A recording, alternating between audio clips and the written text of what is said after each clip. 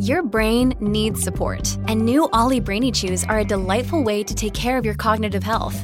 Made with scientifically backed ingredients like Thai ginger, L-theanine, and caffeine, Brainy Chews support healthy brain function and help you find your focus, stay chill, or get energized. Be kind to your mind and get these nootropic chews at ollie.com. That's OLLY.com. These statements have not been evaluated by the Food and Drug Administration. This product is not intended to diagnose, treat, cure, or prevent any disease. When you need mealtime inspiration, it's worth shopping Kroger, where you'll find over 30,000 mouth-watering choices that excite your inner foodie. And no matter what tasty choice you make, you'll enjoy our everyday low prices, plus extra ways to save, like digital coupons worth over $600 each week. You can also save up to $1 off per gallon at the pump with fuel points. More savings and more inspiring flavors make shopping Kroger worth it every time. Kroger, fresh for everyone. Fuel restrictions apply. Hello, everybody. This is Marshall Poe. I'm the editor of the New Books Network. NBN listeners like to read books and buy them. So we thought we'd tell you that right now, our friends at Princeton University Press are having a remarkable site-wide sale. You can get 50% off books, including ebooks and audiobooks, with the code 50, F-I-F-T-Y, at checkout until May 31. You can save some real money on Princeton University Press books. I encourage you to go there and check it out. Welcome to the New Books Network. Welcome to New Books in Italian Studies, a channel on the New Books Network. I'm Gary Milligan, your host. Today we'll be talking to Eva Del Soldato, the author of Early Modern Aristotle, On the Making and Unmaking of Authority, which was published by the University of Pennsylvania Press in 2020. Professor Del Soldato is Associate Professor of Romance Languages at the University of Pennsylvania.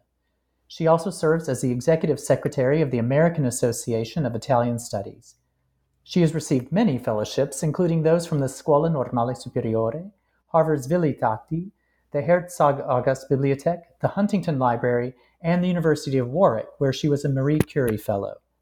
In addition to the book we are discussing today, she has published a monograph on Simone Porzio, the 16th century Italian philosopher, a translation of Bessarion's In Calumniatorem Platonis, and has co-edited the volume City, Court, Academy, Language Choice in Early Modern Italy. Eva, welcome. I'm truly delighted to speak with you today. Thank you, Jerry. It's a real pleasure for me as well. Great. Thanks for taking the time out to speak with me. So your book, as the title, or as the subtitle suggests, looks at the practice of establishing or challenging Aristotle's authority in the early modern period. And I really found it informative for my own work on women in the Renaissance, which I do hope we'll get to in a bit. But before we dive into your book and the early modern period, it might be helpful if you would just briefly explain how and to what extent Aristotle's authority had been established in the Middle Ages. Thank you so much. This is indeed a great question. So it's quite fascinating because in the ancient period, Aristotle was mostly considered a student of Plato, and he was read by many ancient interpreters precisely according to this perspective. And then instead, during the Middle Ages, he raised as the main authority, mostly because of the institutional role that he came to cover in the university milieu. That didn't happen by chance. That happened because Aristotle was the perfect author for university, for teaching, for pedagogy. Why? Because Aristotle had written basically about everything, so he had an encyclopedia that could be useful precisely for these pedagogical purposes. And when he was writing these treatises, that again, we should enter in the story of the Aristotelian corpus, but let's call them treatises. These treatises indeed were written according to a structure that was friendly for teaching. It was working very well in a pedagogical settings, precisely because they were treatises, they were offering answers. Unlike Plato, for example, that having written dialogues, which were often without any real resolution at the end, weren't so suitable for university teaching and teaching in general. And all these aspects made him therefore perfect to be the authority of reference in that milieu, and consequently establish him as the philosopher par excellence. It's not by chance that when we when we discuss Aristotle, when we speak about Aristotle, he's the philosopher in capital P, and this is because he was basically the handbook for any kind of higher instruction. At the same time, of course, these reception of Aristotle in the Middle Ages was also mediated by the fact that we were in a Christian context, and evidently some accommodations and manipulation were needed in order to make this pagan philosopher suitable also in such a different context. But that would not change in the Renaissance. What will change in the Renaissance, indeed, will be the fact that other philosophers will be rediscovered, and the approach itself on the Aristotelian text will change. It's so interesting to think of his popularity based on it sounds like you're suggesting on a style, a difference in style versus, let's say, Plato's dialogues. How important it was for pedagogy. Yeah, absolutely. And that is why there was this extensive program in translating the Corpus Aristotelicum from Greek or from Arab and Hebrew into Latin, precisely because there was demand for this kind of text. It is interesting that instead, during the Middle Ages, we basically had no Plato. We only had two full treatises, two works by Plato translated into Latin, and two which were translated partially, but otherwise very little. And Plato was known mostly through mediation of Neoplatonic authors or through St. Augustine, while instead, in the case of Aristotle, we really could have his entire corpus. You know, your book so wonderfully addresses the question of, as we mentioned, authority, and how, as you call him, the philosopher with the capital P, and how he either retains the capital P or it gets, maybe the capital P gets challenged. What drew you to focus on this question of authority? That's a great question. Or on the capital P. Of course. Well, you know, I will give you this reply. It was really a matter of connecting the dots. I was working for a long time in European libraries, collecting great materials about the Aristotelian tradition in the early modern period. And I was wondering, well, maybe I can publish articles about this subject and so on, while instead at one point, it occurred to me that all these texts I was collecting really had a fil rouge that was involving them all. And that problem was the fact that Aristotle as an authority was either challenged or defended in these writings. So the fact that Aristotle has to be defended and presented as a good Christian, or the fact that Aristotle is challenged precisely because he's not a Christian, so he's dangerous for us, and so on. Why so much contention for a guy who died so many centuries ago? So what interested me really was why there was such a heated debate about defending the good reputation or attacking and destroying the reputation of this individual. There have been excellent studies like those by Craig Martin about the fact that in the early modern period, we are witnessing an attempt of subverting the authority of Aristotle. And I was interested in putting together the two sides of the question. While on one side, we want to subvert Aristotle after he served the needs of several groups for such a long time, and at the same time, why do we want to protect this authority, and which agendas are at play when this happens?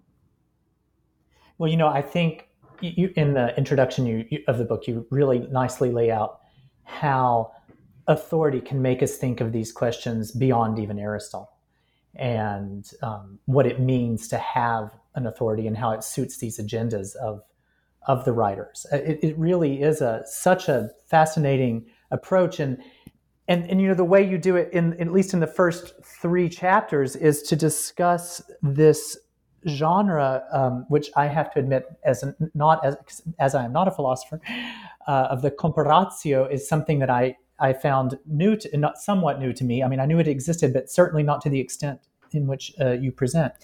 So in the first 3 chapters, you tell us about this comparatio genre. So why don't you explain what that is, particularly in the Greek origin that you lay out in chapter 1? Yeah, thank you. Yeah, as I was mentioning before, in the ancient period, Aristotle was considered mostly a student of Plato. And this relationship between the two philosophers led many thinkers to consider Plato and Aristotle in perfect agreement, even when the writings were showing us something different. The solution that was offered in order to reconcile the two authors was to say that while Plato was a theologian and therefore discussing divine realities, Aristotle was instead the natural philosopher discussing the sublunar world. So in this way, there was no conflict at all. They were simply offering complementary views of the world. And at the same time, it was possible even to claim that there were imperfect agreement. Again, that happened for practical reasons. In schools of philosophy, it was useful to rely on someone like Aristotle writing in such a clear way, clearer than Plato, because again, dialogues are often obscure. And it was considered like a sort of Plato for dummies, I might say, in the sense that he really represented a gateway for younger scholars before approaching the deep truths of the Platonic philosophy. So those were the origins of the genre, in the sense that these people teaching in the ancient schools of philosophy in Greece wanted to show the agreement of the two philosophers for pedagogical purposes. Could you possibly, I'm sorry to interrupt, but would you mind laying out what one of these might look like? Because this is where I'm curious. Is it you said Plato for dummies, but is it a now let me explain Plato, now let me explain Aristotle side by side, or because I haven't seen these texts? So the thing is basically that Aristotle was praised for his logical abilities, while instead those were aspects missing considered missing instead in Platonic works. And at the same time, the fact that Aristotle discussed lower realities was useful precisely because these lower realities were seen as opening a path to understand the supralunar divine realities. And the text in themselves, we mostly have fragments. We do not have entire works that put these things in display. We have mostly the writings of Simplicius, and the writings of Simplicius are the most useful testimony probably of this kind of approach, and which wasn't initiated by him in any case. We know that Porphyry, for example, wrote 2 works which are both completely lost, on the agreement of Plato and Aristotle. But in the writings of Simplicius, who was an Aristotelian commentator, we find the real attempt of demonstrating that these two authors could seem to disagree at an exterior view, but that at the deeper level were instead in agreement, precisely because they were occupying different level of the realities and therefore weren't really conflicting on something. They were simply speaking of different things. And Simplicius really says these things in his commentaries on Aristotle works. And And Simplicius is, in fact, the most influential source also for many Renaissance authors. But before arriving to the Renaissance, we have to go through the treatment of the comparatio, which is offered during the Byzantine period. So as you can see, there is a Greek pattern in this story. Mm-hmm. And of course, in the Byzantine period, we have a triangulation between Plato, Aristotle, and Christianity. So the problem is, who is the author who is most suitable to support Christian religion? And in that case, the reply is not in favor of Aristotle. Plato is still considered the most pious philosopher. Plato is considered the philosopher that went closer to the Christian truth. So in many of these Byzantine, later Greek authors, we find instead Plato having the upper hand on Aristotle. And then what happened? That these Greeks came to Italy for the Council of Ferrara-Florence. And in that moment, we have a clash of words between a Latin word that has been until that moment dominated basically by the Aristotelian philosophy in all its treatments, including, of course, the one by Thomas Aquinas and all the scholastics. And on the other side, this Greek philosopher that until that moment have looked upon Plato like the philosopher of reference. But when these Greeks arrived, they don't only bring their Platonic expertise, they also brought indeed the idea of using this genre, the comparatio between the two philosophers, in order to prove which one between the two could be the best ally for Christian religion. And this is when we start with, I would say, the Latin phase of the use of the comparatio. That happened precisely at the time of the Council of Ferrara-Florence, when Gemisto Plito wrote in Greek a comparatio between Plato and Aristotle, aimed at proving that Aristotle was a liability for Christian religion, while instead Plato was its best defender in philosophical terms. This was so fascinating. It was a great moment in your book when, of course, you start connecting the dots of not only the comparatio of Plato, Platonic versus Aristotelian thought, but also the way they align with political interests, the Byzantine versus the Latin Church. And I found that really compelling. As we move to chapter 2, you trace this comparatio, I guess, somewhat chronologically. And I wonder if there are some topics that stand out to you in the debate over authority, particularly given the importance of Neoplatonism to literary texts of the period. I mean, I'm going to be biased here because here I have to admit I can't help but think of the way the only comparatio that I myself have studied. The only reason this has come to my attention, why I've studied, is in the Questione della Donna, where Plato and Aristotle are always held up sort of side by side in battle. And I'm wondering, you do mention, you're really worried about or focusing on authority rather than the content of the debate, but I'm curious if there's anything that stood out to you during this period. Yeah, first of all, one consideration is that I tried to limit my attention to texts which were actual declared comparationes, that were described by their authors in terms of comparationes, because otherwise, if we think about texts in which Plato and Aristotle are put into collision or tentatively in agreement, of course, we would need to investigate the entire philosophical corpus from the antiquity until our days in many respects. So that is why certain texts didn't enter in the book. But you are absolutely right that basically this kind of comparative approach is welcomed once it is made available in a number of other texts. And in a certain way, these comparaciones are instrumental in the development of texts like the treatises on love, or treatises on beauty, or those on the Querelle des Femmes, for the simple fact that the main authority in those treatises is normally Plato.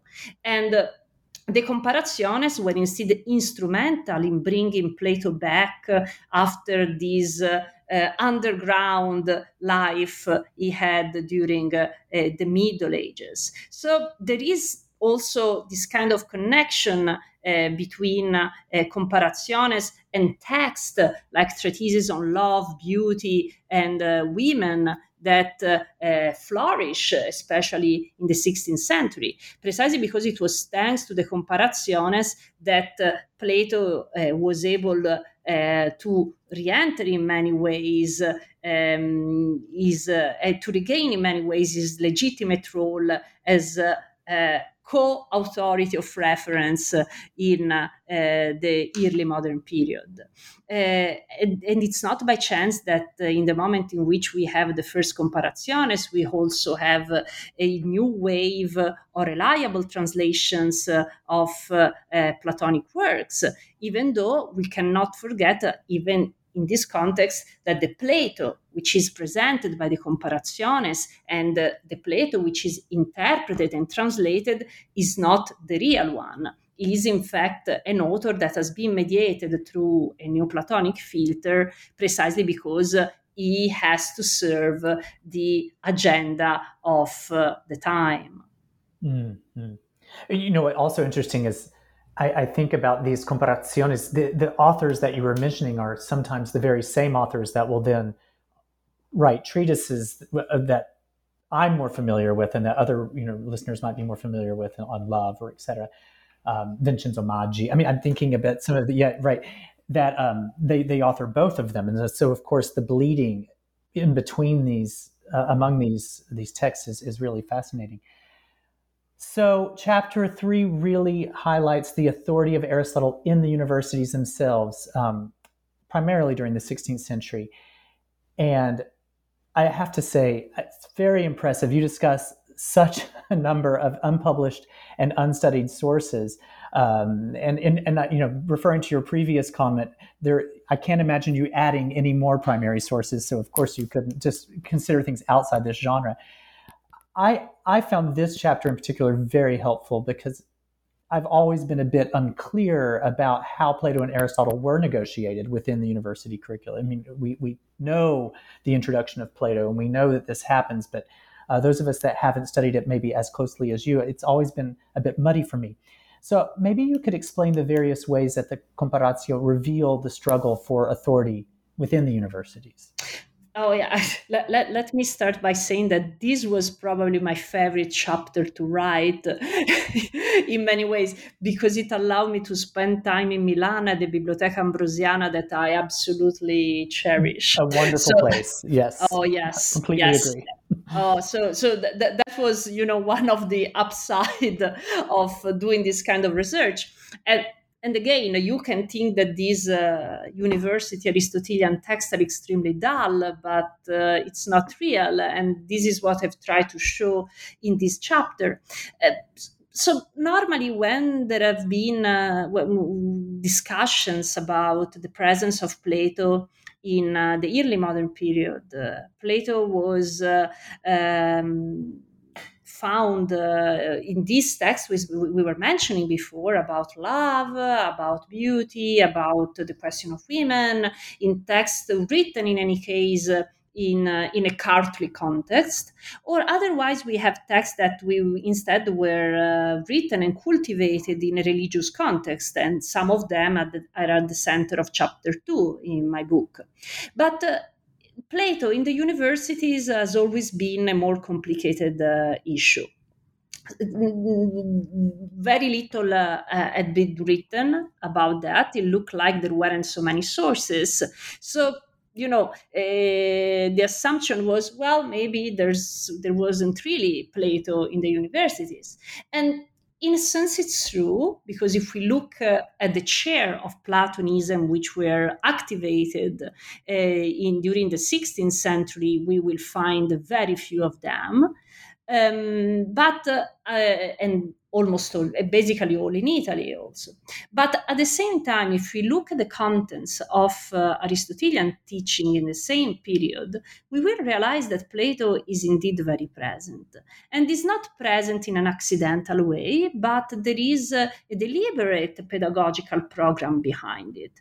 So the first one to make a suggestion about using Plato for pedagogical purposes was this French philosopher, very interesting scholar, Jacques Lefebvre d'Etaples.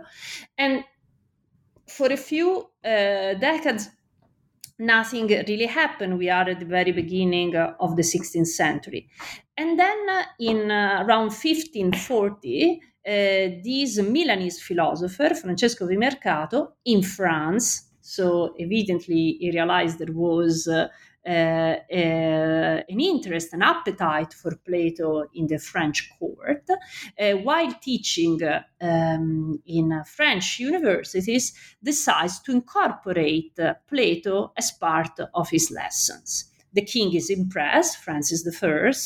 We know that many people in Francis' court were very much interested in Plato. Probably Vimercato also has interest in having a career, in obtaining an upgrade, a better salary, and so on. But at the same time, he also is a very skilled philologist and a very capable philosopher. So he put together all these things, and he started using regularly Plato in his teaching, in spite of not being a professor of Platonism. So his method of teaching is precisely by explaining Aristotle, constantly comparing him with Plato. There's not really a need to show that they are in agreement or in disagreement, but it's most of all important to show how different they are on the basis of their text. And what happens with this kind of approach?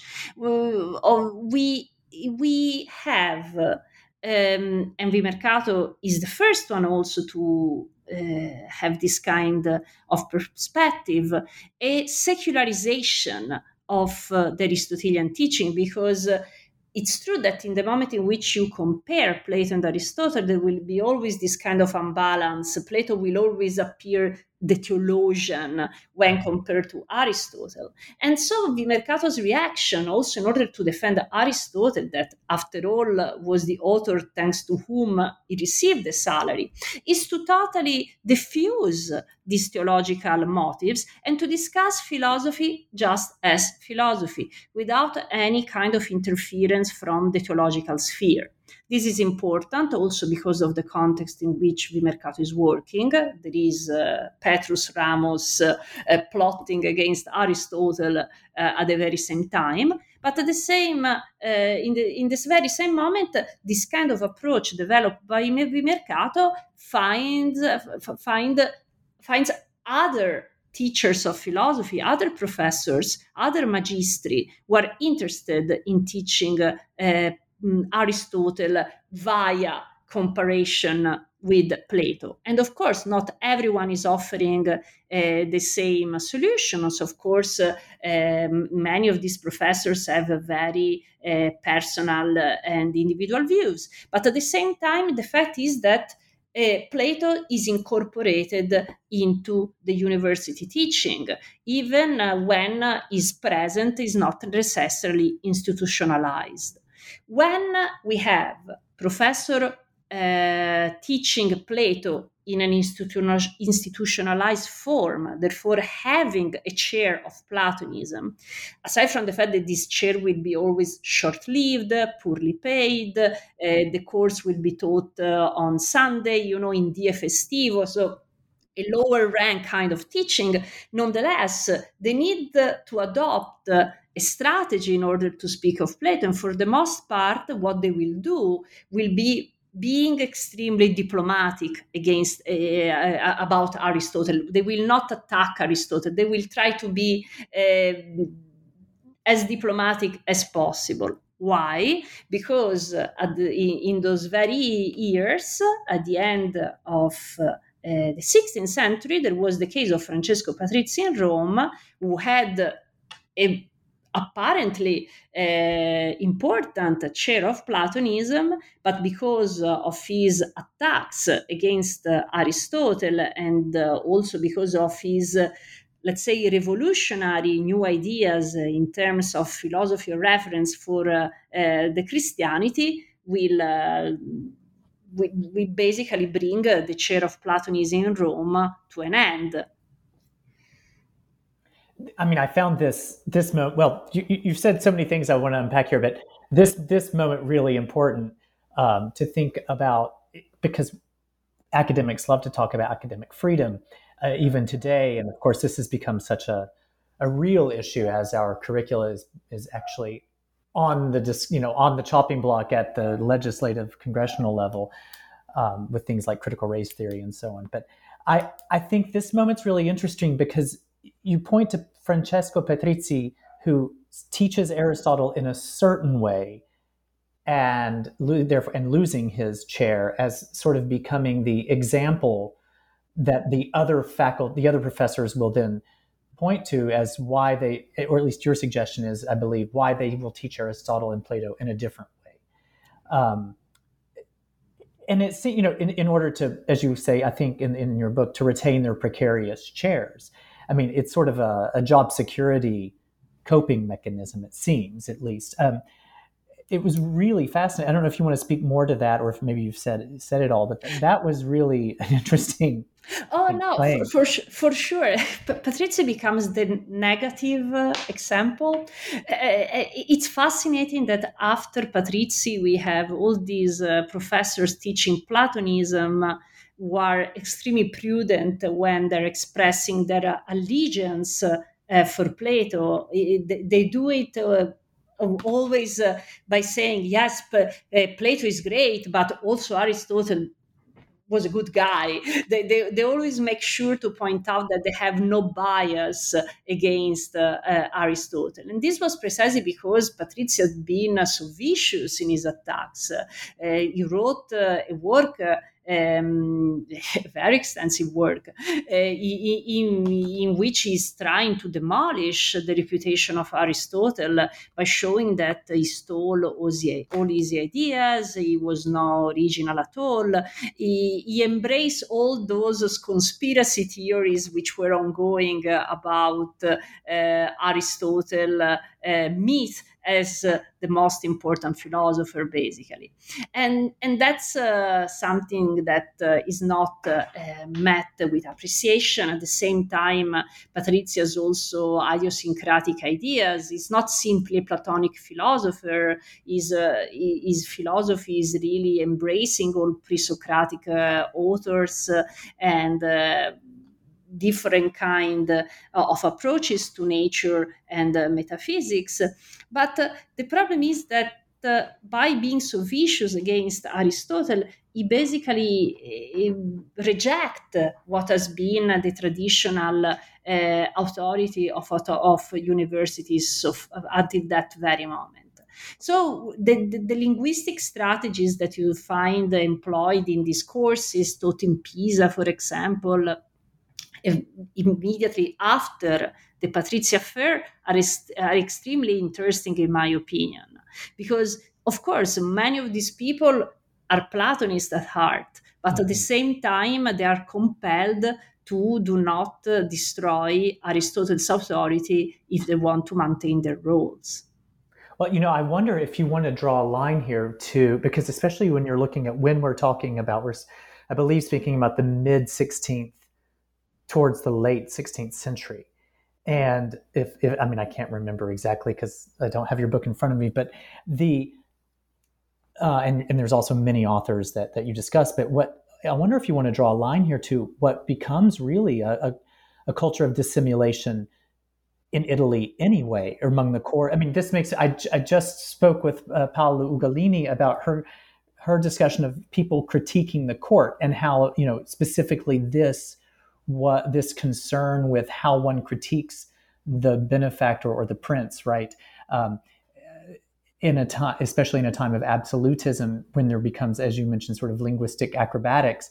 And also, you mentioned the term prudence. While there's a prudence while teaching, of course, this term prudence becomes so important as we turn to the late 16th century. I don't know if you're seeing a cultural change more generally, or if it's just Francesco Patrizzi's sort of counter example as the one that they... Well, it's fascinating because Aristotelian philosophers, Aristotelian professors, were actually in a very powerful position. Just to mention an example, at the beginning of the 16th century, the big problem was the immortality of the soul. So, and oh my God, we cannot discuss these things when we are speaking about these things in the university. We always need to have a disclaimer about fate. If you arrive at the end of the 16th century, this is not a problem anymore. Philosophers can discuss about the mortality of the soul in their courses without being bothered. Precisely because at the end of the day, as a lobby, let's use this expression, they were strong enough to face any kind of external interference about the contents of their teaching, even on a apparently hot topic like this one, which was putting Aristotle in direct collision with the faith. But the problem was precisely that these philosophers were happy to present Aristotle as distant as they could from faith, because in the moment in which it's clear, it's declared, it's transparent that Aristotle cannot get along with faith, there's nothing to discuss there. We can all get along with our lives. We have just made this distinction, and there's no need to have any kind of external interference. But the problem with Plato was precisely that his philosophy was promoted as a sort of theology. Plato was presented like the author who went closer to the Christian truth. We have all this tradition of the Prisca Theologia and so on.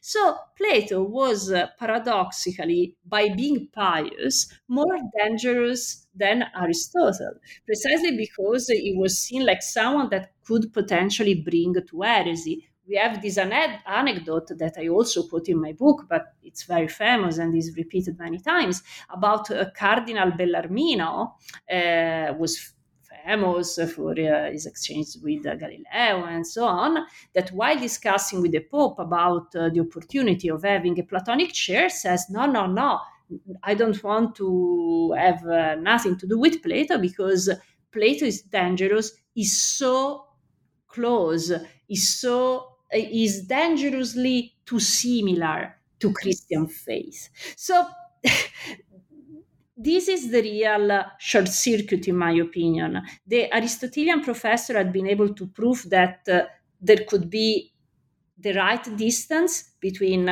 Aristotle and faith. Many Jesuit philosophers embrace this approach, while instead, in the case of Plato, is the fact that his philosophy is seen too dangerously similar to Christian faith.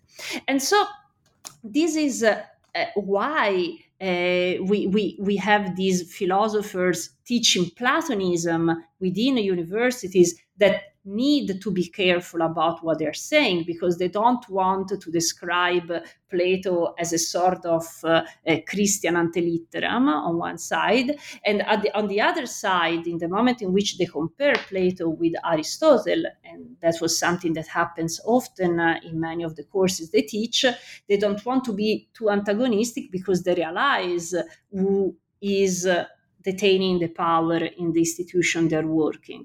So we have this situation in which Aristotelian professors can basically say whatever they want, and they are not going to pay any particular price. But at the same time, we have instead these magistri who are in a much weaker position, that really need to pay attention, because the philosopher they are handling with is explosive precisely because of his piety. It's a sort of paradox here. It is a paradox, and I think you've just made your case of why authority is such a great lens through which to look at these works. I mean, fantastic. And I do want you to write for the Chronicle on academic freedom next, please. I mean, what an interesting just way to consider this.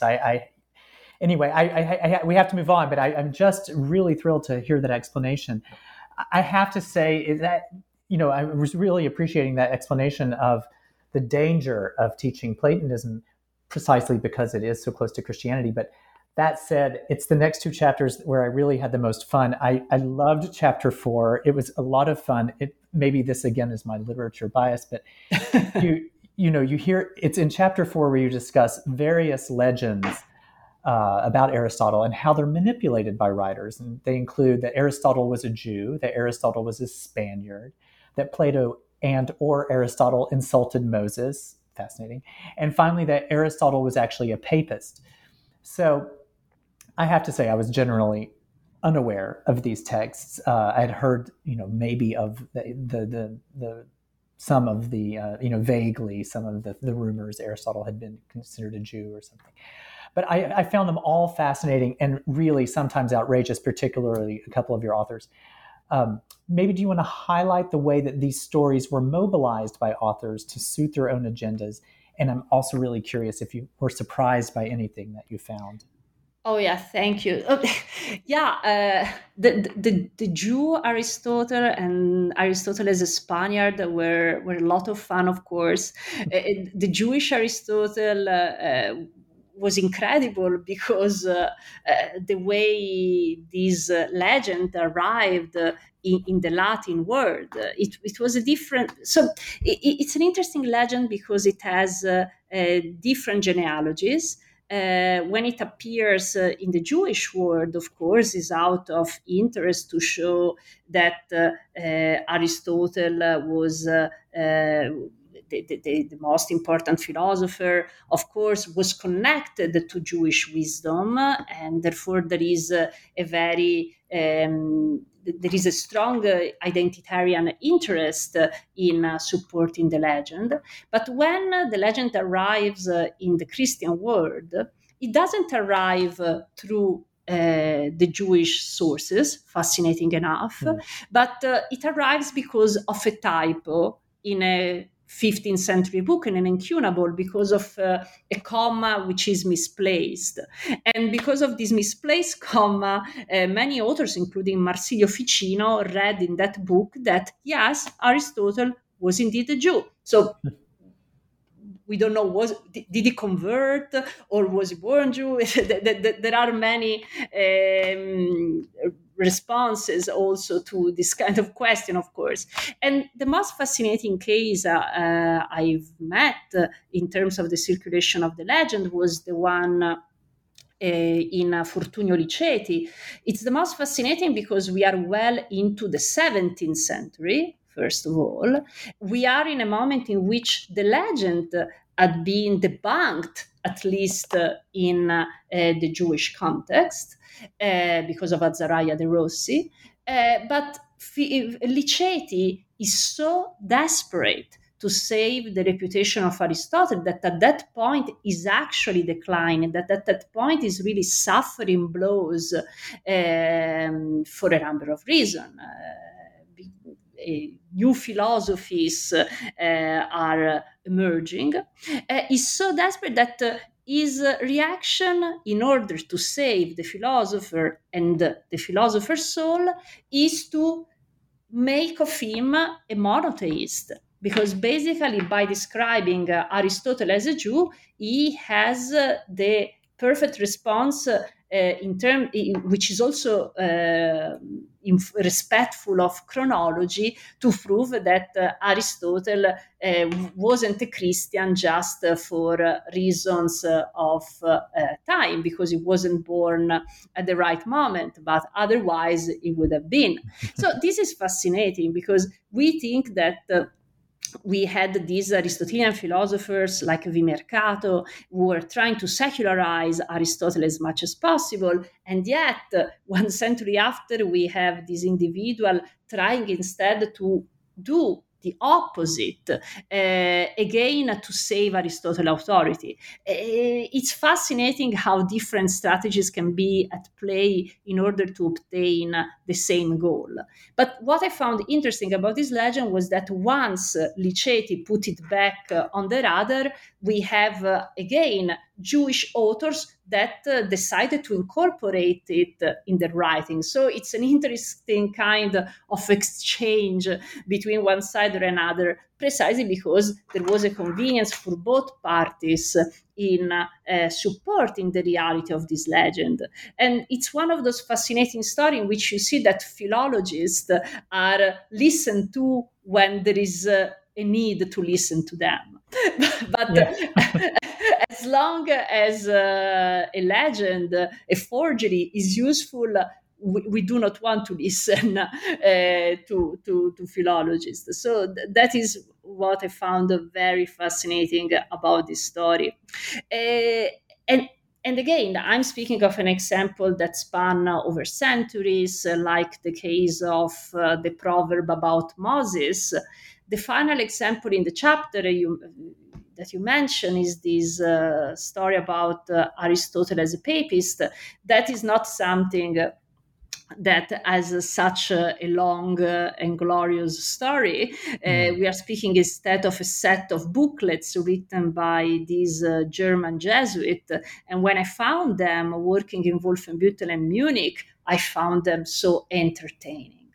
They were absolutely amazing, printed on this poor quality paper, and yet so charming.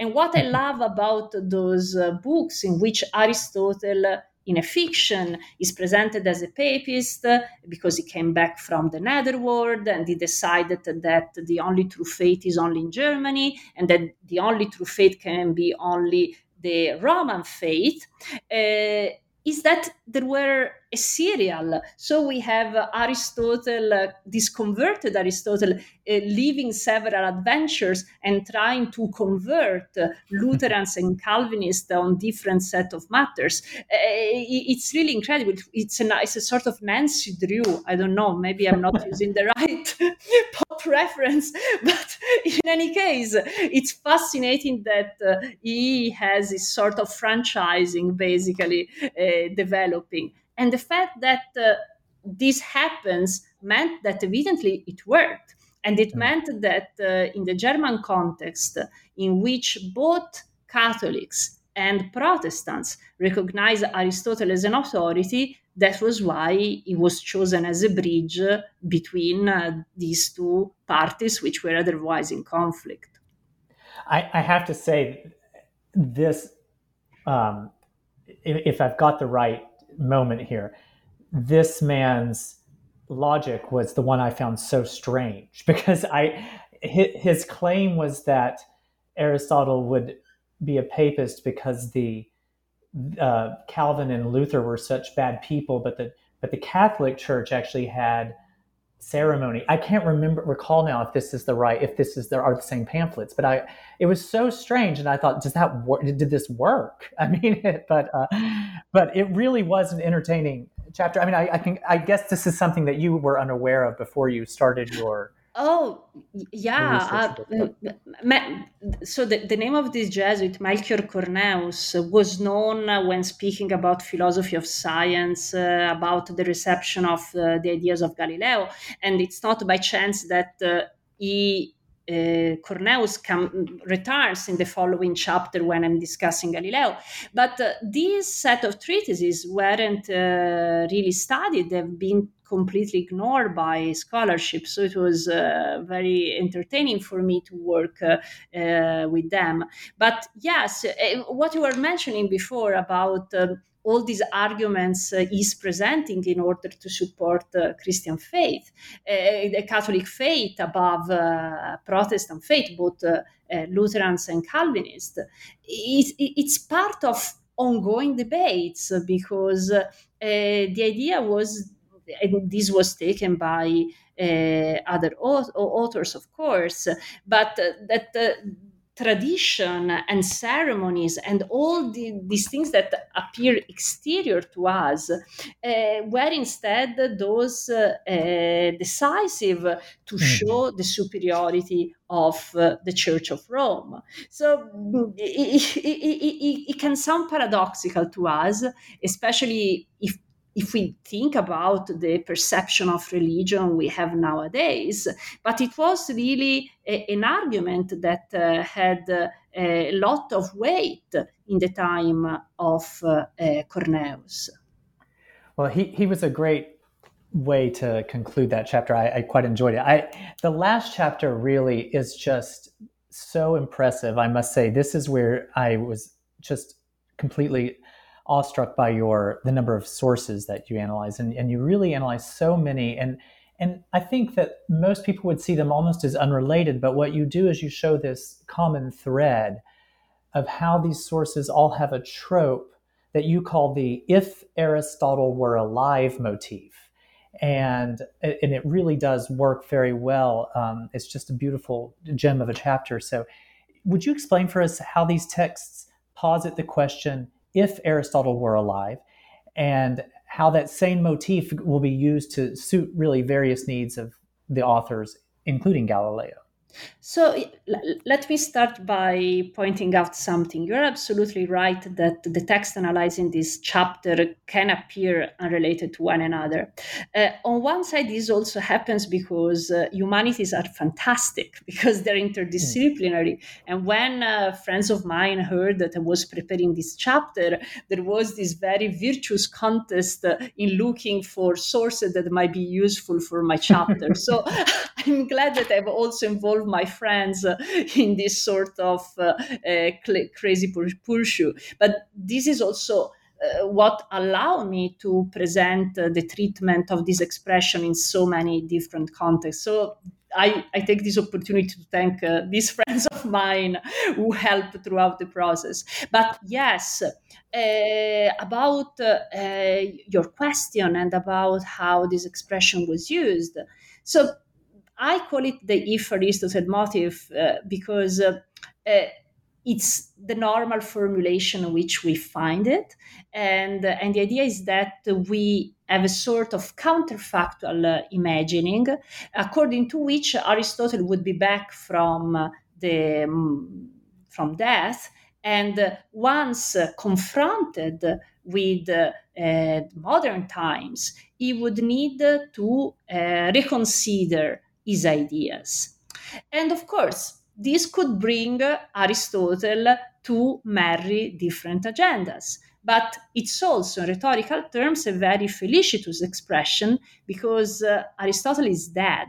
He cannot really take a position, but nonetheless, I can invoke him and his authority to support my own idea. It's very easy for me to say, if Aristotle were alive, he would say I'm right. No one can contradict that. So it's really a useful expression and very efficacious in rhetorical terms. And we find it applied in different contexts.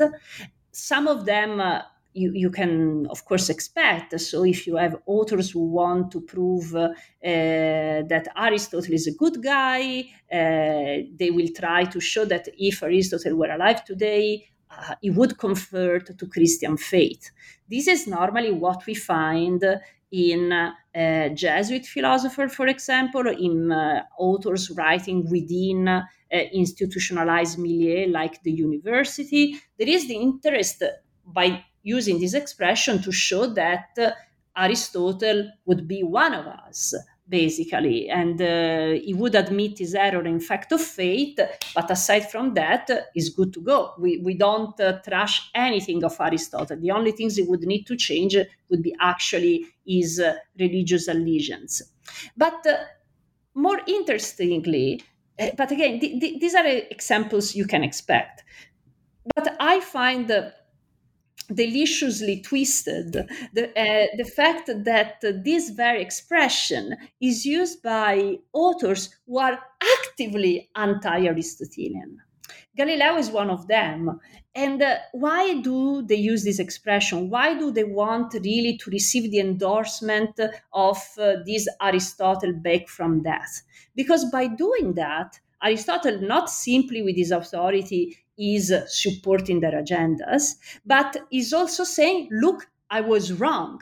So completely diffusing the attacks made by the opponents of these philosophers, scientists, thinkers who were trying to go against the traditional teachings of the school.